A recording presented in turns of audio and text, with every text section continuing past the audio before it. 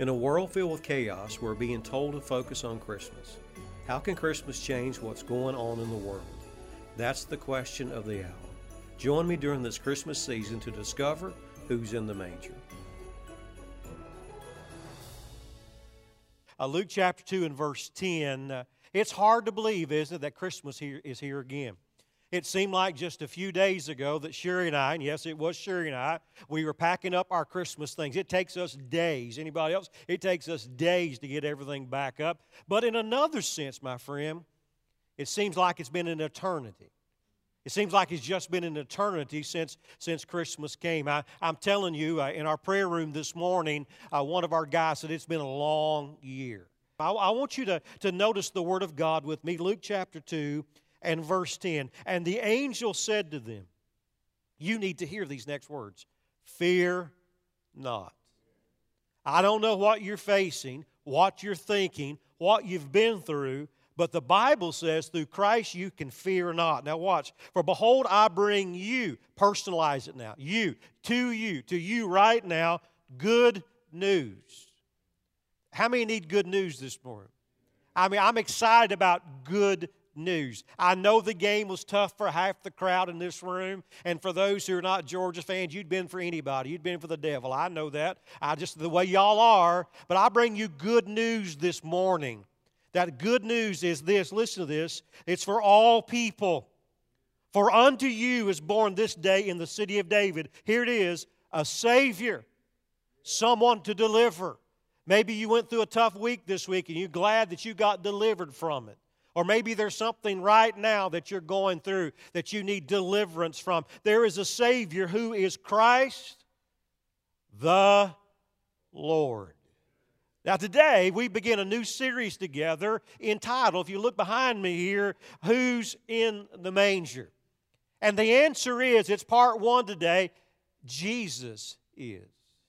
Now, all month long, we're going to focus not just on the story, but on the significance of what Christmas is all about. And I'm going to tell you, it's going to be a unique series that unlike maybe you've ever heard before, because we're going to walk through the examples in Scripture of how that the one that was in the manger made the difference in people's lives. So today, as we think about this, I'm just going to talk with you, discuss some things with you in three different areas. Let me make number one, some statements about Christmas. Look at this statement. Number one, as it comes on the screen for you. The story of Christmas was at one time very familiar. Is that true? It was very familiar to most people. But let me ask you this. How many people with that statement in mind really know the significance of Christmas? So I want to ask you today, why would you want to worship the biblical Jesus that's taught in the Bible? You say, well, what do you mean? I want you to think about this second statement. The story of Christmas is filled with strange things. Let's be honest. They're filled with strange things. We're going to see them in a moment again. You think about the Christmas story. It begins with this guy living in this area, and he's engaged to this woman. It was before our time, and they would not have any physical relationships before they'd get married. And one day she comes to him, and she says, I'm pregnant. And I had to be a shock to him. And she says, but I've had sex with no one. Now, friend, I believe a lot of things, but it's hard to believe that. It's kind of strange. And she says the Holy Spirit spoke to me and said that the Holy Spirit was going to miraculously put inside of me a child who was going to be the Son of God. That's pretty strange. And it gets even worse for us because the guy, he has a dream and he sees an angel and he says, all right, I'll follow this through. So they consummate the marriage without any physical relationship. And then they're told, because the census was being taken, they had to go and register in his hometown. And they go to Bethlehem, this little out-of-the-way place. And while they're there, she says, uh-oh, I'm going to have the baby. And it was so busy, there was no room for them to stay. There's no motel to stay. She has the baby in a manger. Now, where I'm from, the manger's usually in a barn or it might be out in the field. Is that true? You feed them in different places. And to think that a baby would be put there, and then to top it all off, supposedly there's this heavenly choir of angels that go to these lowly shepherds and tell them that there's good news and fear not, and they go and worship Him. And friend, I'm going to tell you, I don't know about you, but that's a strange story. You say, yeah, but I believe all of it. Well, are you living as if you believe it? Because if you believe it, here's the third statement. The significance of Christmas is greater than most people realize. You say, Pastor, what do you mean? Well, it's greater, and here's the reason it's greater. Not everybody understands it. Write this reference down, 2 Corinthians chapter 2, verses 14 through 15. I hope you didn't come to hear a sermon today. I hope that you came to meet with Jesus. I hope that you didn't come to hear a preacher to perform today, but you came to have something that would impact your life. Paul said to the Corinthian church, the natural mind cannot discern the things of the Spirit, in other words, God's Word, because they are spiritual. And if you don't have an ongoing relationship with Jesus, these strange things can kind of trip you up. And what ends up happening is that we combine the stories that the world tells and the story that the church tells, and we kind of come up with this that everybody feels better during the Christmas season, but nothing changes. Is that true? I mean, Friday night, we sat with thousands of people. First time that usually I'm here back serving, we're on the front end of the parade. But we got a good seat, been sure, and John did around some other people. Mickey and Weston, a bunch of other people were there. And so we were all spread out. And I watched the whole parade. And not one time did somebody scream at me. Not one time did somebody get mad at me over some of the things that have been people getting mad over in society. Not one time were people upset. I mean, black and white, Hispanic, everybody that went by us said this on their floats. Andy, this was a shock. Merry Christmas.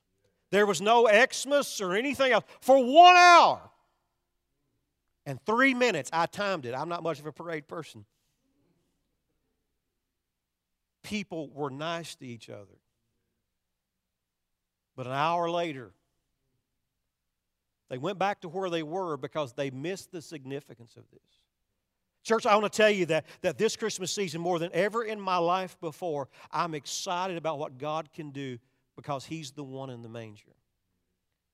The author by the name of Craig Lowe's Brown, he says it best. He said this, the sure path to tomorrow was plotted in a manger and it was paved on the cross. And although this sturdy byway is ours if we are Christians for the taking, he said this, I confess that I've often chose lesser paths at Christmas. Could it be that maybe it's time for the church to realize Christmas is a promise that we can walk through the world and never get lost in the woods? I find that the church is lost in the woods.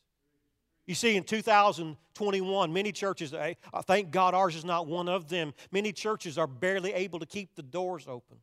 Many pastors are discouraged and not even trying to meet. Many people are looking for ways to get out of being a part of the kingdom of God. And it's a difficult time for a lot of places. But when you understand this, listen to this, that God has a significant thing to do that He taught us when Jesus came. And these things can change us. I'm going to tell you today, you're not in the manger. You say, I was born in a hospital. That's right. But Jesus came in lowly settings to say that no matter how low you are, I can change your life. And He's changing the lives of people everywhere. You say, well, okay, preacher, tell me the story. All right, I'm going to tell you the story. That's the second thing we're discussing, the story of Christmas Day. Look with me in chapter 2 and verse 1. The Bible says this, chapter 2, Luke chapter 2, verse 1, in those days. You see, sometimes you and I would do well to look around us at what other people are going on, not just us. This week in one of our churches in Malawi, we lost a pastor. We lost a pastor who died this week, a part of our team. He's 70 years of age. He lived 20 years longer than anybody usually does in Malawi. He went to the hospital, wasn't feeling well, not COVID or anything. He said that night, he said, I'm okay. He went to sleep. The next morning, they came check on him. He was gone to be with Jesus. They buried him the very day, and that village is all to pieces now because they see their significance in the church. And all that we in our day, where we are, would look bigger than where we are. In those days, it was difficult. Listen to what the Scripture says. A decree went out from Caesar Augustus that all the world should have a census. And we find that this was taking place when Cyrenius was governor of Syria, and each went to be registered, each to his own town. Here was the deal. Romans now was ruling. They began to rule about 112 BC because the Maccabees had given Israel freedom, but they had come and overtaken them, but much of the world. But you say, preacher, it was a bad time. Yes, but it was a good time. It was a good time because with Rome taking over the world, Rome connected the whole world with its major road system, kind of like us today with media being able to do that. And so it was the perfect time. And the Scripture says, now notice what in verse 4, and Joseph also went up from Galilee, from the town of Nazareth to Judea, to the city of David, which is called Bethlehem, because he was of the house and lineage of David. How many of you have heard this before? So you've read this? How many of you in the room? Wow, most of you have. Some maybe have not. Let me tell you about Joseph for just a moment. Over at Rock Springs this morning, Benny Tate spent his whole message, that's where he's spending today, there. But I'm just going to take just a moment to tell you some things maybe you didn't know about Joseph. Joseph was well skilled as a carpenter. Tony, had he been in your company, you would have moved him up the ladder because he had great abilities. But here was his problem. He was born in a poor city. He was born in such a poor place that he had all the ability, and he could have made as much money as people had over in Jerusalem, but because he lived in Nazareth, he could not make as much money, so he was poor. His marriage had been arranged for him because that's just the way they did it in the Jewish society. A poor guy making very little money, his marriage was set for him, and I tell you, he'd fallen on hard times. Because if you read the Scripture in the book of Psalms, it said that one from the life from the very lineage of David would be on the throne of Israel forever. And Joseph was in that line, but probably did not believe anything special could happen in his life. In other words, his was just a poor mess. You see, every week he probably went to the synagogue, and we'll see this in our series in January when we get to the awakening. Every week in synagogues, they would quote this in Jewish synagogues, Isaiah 64:1. Oh God, would you rend the heavens and come down? For 700 years, they'd been every time they met together, every time that one verse would be kind of like we used to sing the doxology when I was a boy. You just kind of begin routine. And so Joseph would hear that, sitting there probably looking at his crumpled hands. All of the wear and the tear on his physical body. And there Joseph was, and all of a sudden his father came to him and said, you know, the marriage has been arranged and it's time.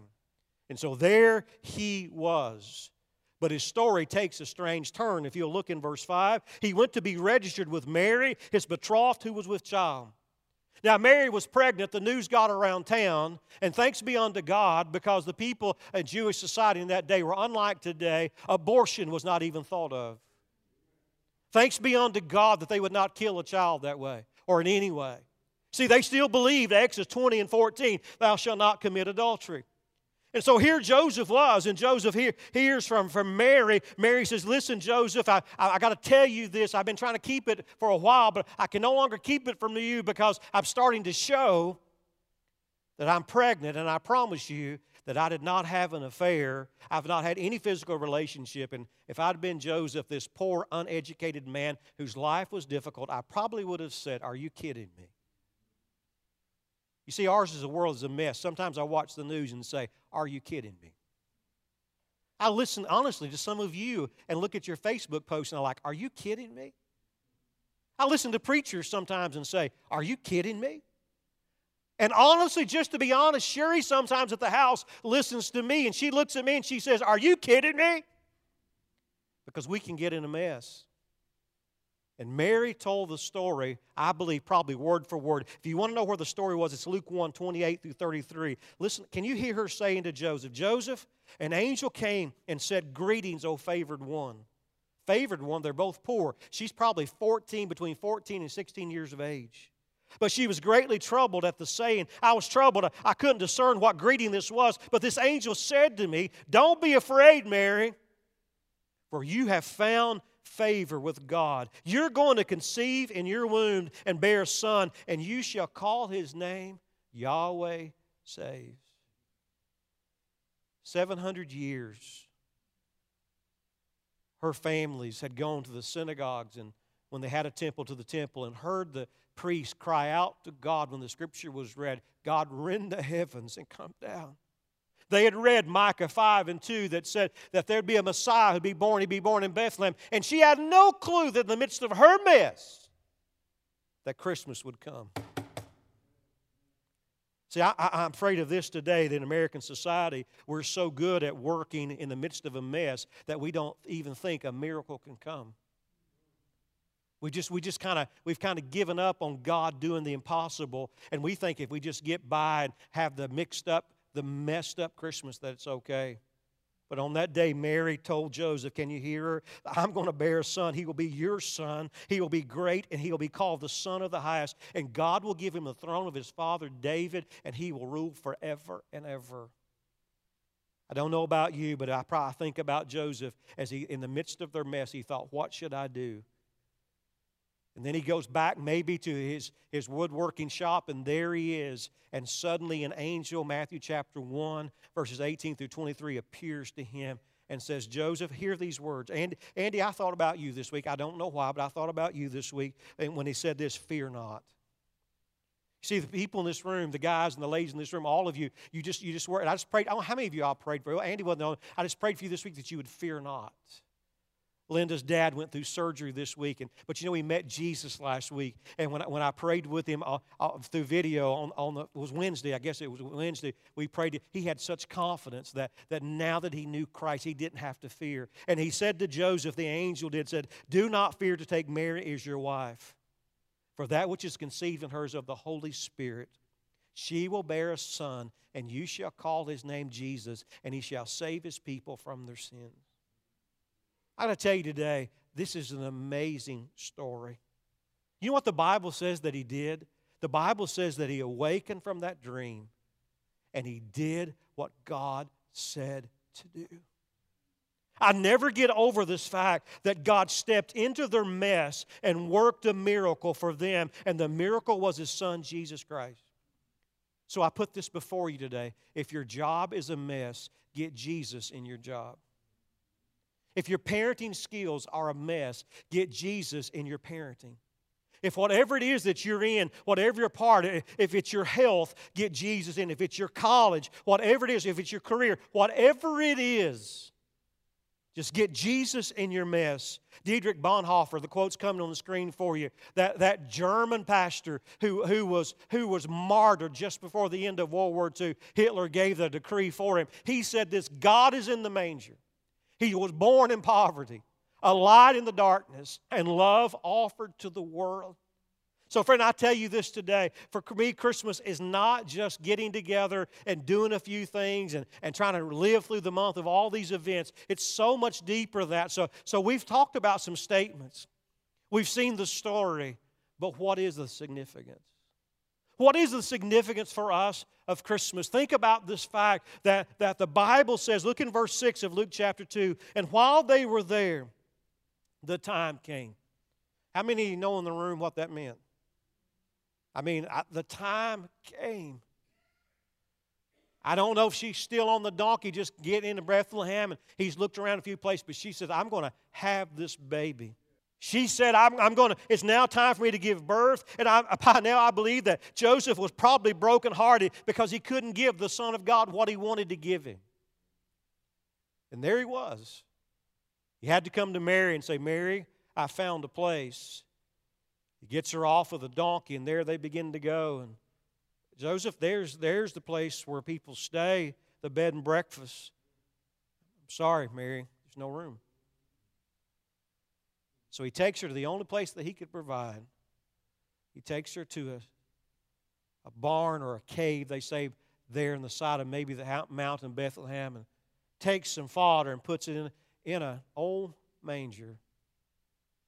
And the Bible says, and she gave birth to her firstborn son and wrapped him in swaddling clothes, for there was no room. I wonder, is there room in your heart for Jesus?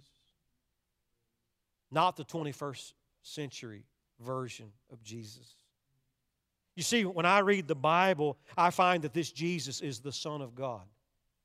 He was the promised one. He was the Isaiah 7:14, Emmanuel shall come. He is the answer of Genesis 3:15. You say, what do you mean?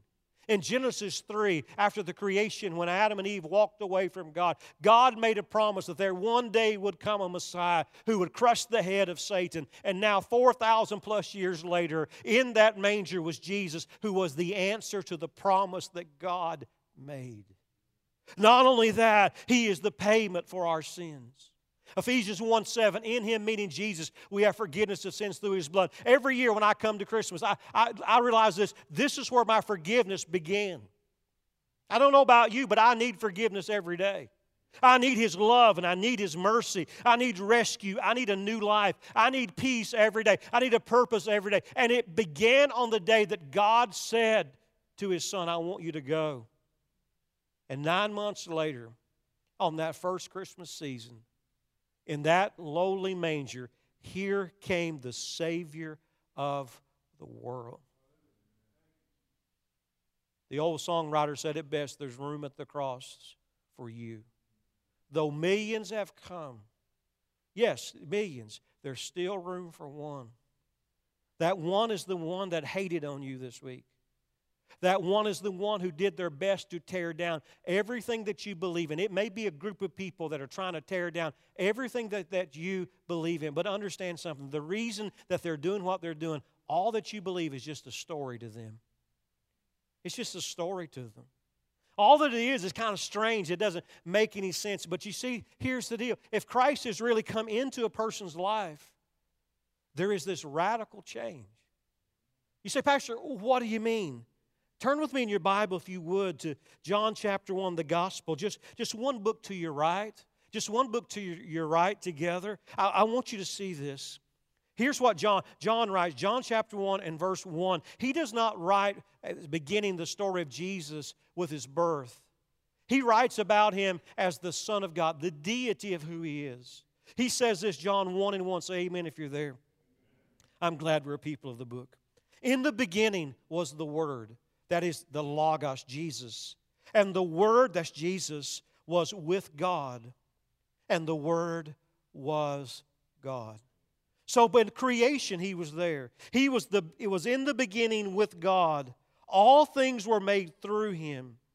And without Him was not anything made that was made.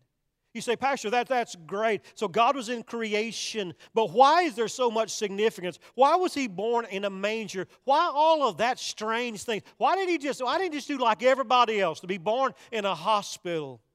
Here's why. Because God wanted to do something so radical that people who are so busy like you and I would have to stop and say, wow, there's something here. Now notice verse 4 with me. In Him was life. Now watch. And the life was the light of men. You see, two things that are significant is this. Number one, Jesus is the life you desperately need.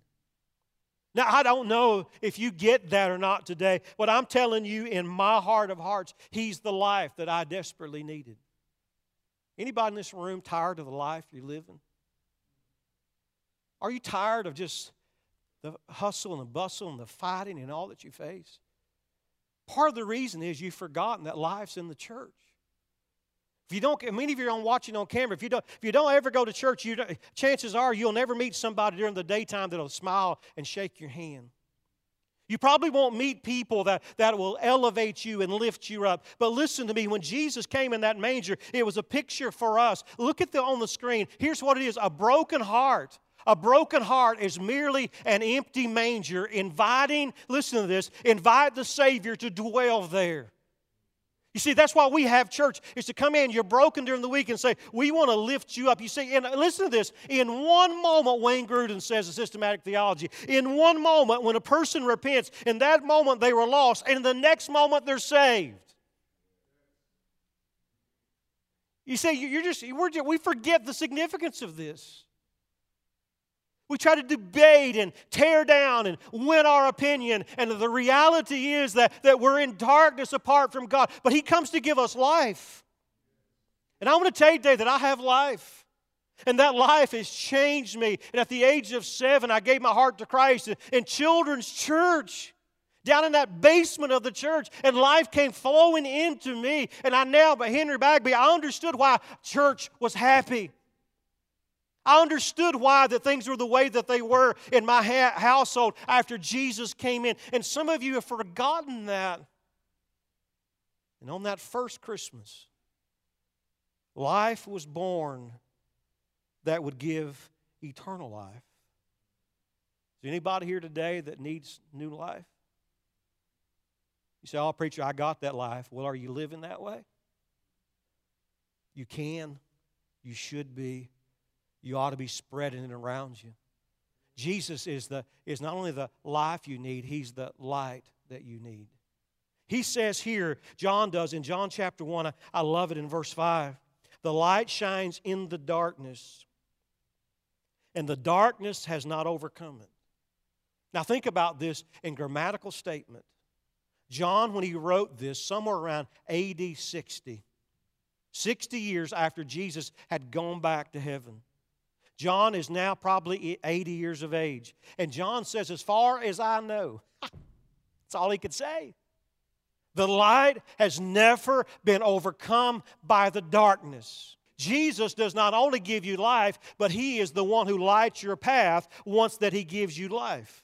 He becomes the Lord. He becomes the leader. The psalmist said this, the Word of God is a lamp unto my feet and a light unto my path. I will hide His Word in my heart that I might not sin against God. God gives you this light. He directs your path. And there Jesus was, the Son of God.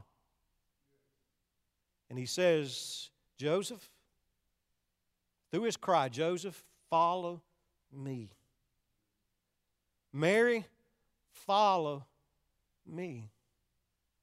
Jesus said it later in His life. You can gain the entire world, but if you lose your soul, you've prospered nothing. You see, the truth is, the significance of who was in the manger made my life possible. It caused me to come to a light that no matter how dark it gets in this world, I know the best days are still to come. Because you see, my Jesus is coming again. And when He comes, we won't be saying who's in the manger. We'll say who's riding that white horse. And I'm ready, but I'm broken today because so many are not. So many are not. I would go as far as to say, and I say it in grace and mean no disrespect, there are many churches that are not ready for Jesus to come back. Are you? In this room today, you may have come for the first time, maybe in a long time, or it's your first time here, or it may be that you're watching online. I would say this to you. Here's what you need. You need to receive the life offered by Jesus. Jesus put it this way in John chapter 8 and verse 12. I am the light of the world. He who follows after me will not walk in darkness.